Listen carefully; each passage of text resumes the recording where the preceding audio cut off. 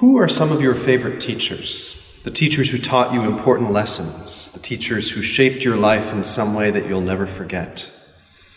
Some of our favorite teachers are people we didn't really know, perhaps someone we've watched on television or on YouTube, who've spoken to us in a compelling way, who have made seemingly complicated things make sense.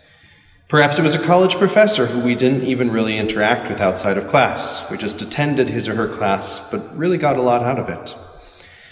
Often, though, our favorite teachers are those that we've come to know personally. We've been captivated not only by their words or their manner of presenting them, but also by the witness of their lives, or by the way they've treated us. The way they've shaped us seems more personal. It's great to have a great teacher because these people help us to change our lives for the better in some way. And their impact may very well be long-lasting.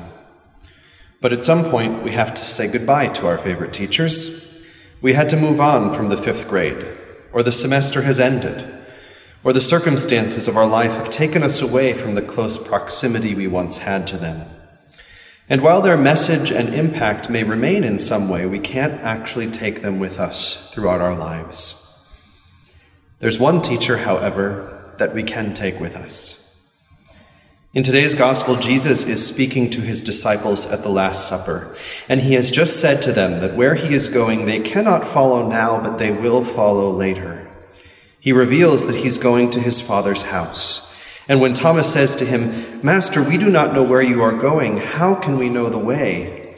Jesus says to him, "I am the way and the truth and the life. No one comes to the Father except through me." I'm sure that none of your favorite teachers ever said that to you. If they did, you might think they were crazy. But this teacher is unlike all of our other favorite teachers. Our other favorite teachers shape our lives in important ways, but those ways are limited. This teacher, however, because he is the Son of the Father, God from God, light from light, this teacher alone can shape our lives so much that he makes them both absolutely perfect and eternally happy. And it's only because we know that we don't think he's crazy. This teacher certainly teaches us how to live, but he also teaches us that this is not enough, that we not only need his teachings, but we need him.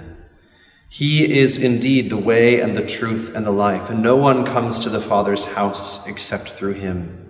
Shortly after he says this to Thomas, he tells the disciples that he would not leave them orphans, but that he would come to them. And at his ascension into heaven, which we'll celebrate in 2 weeks, he told us that he will be with us always, even to the end of the age.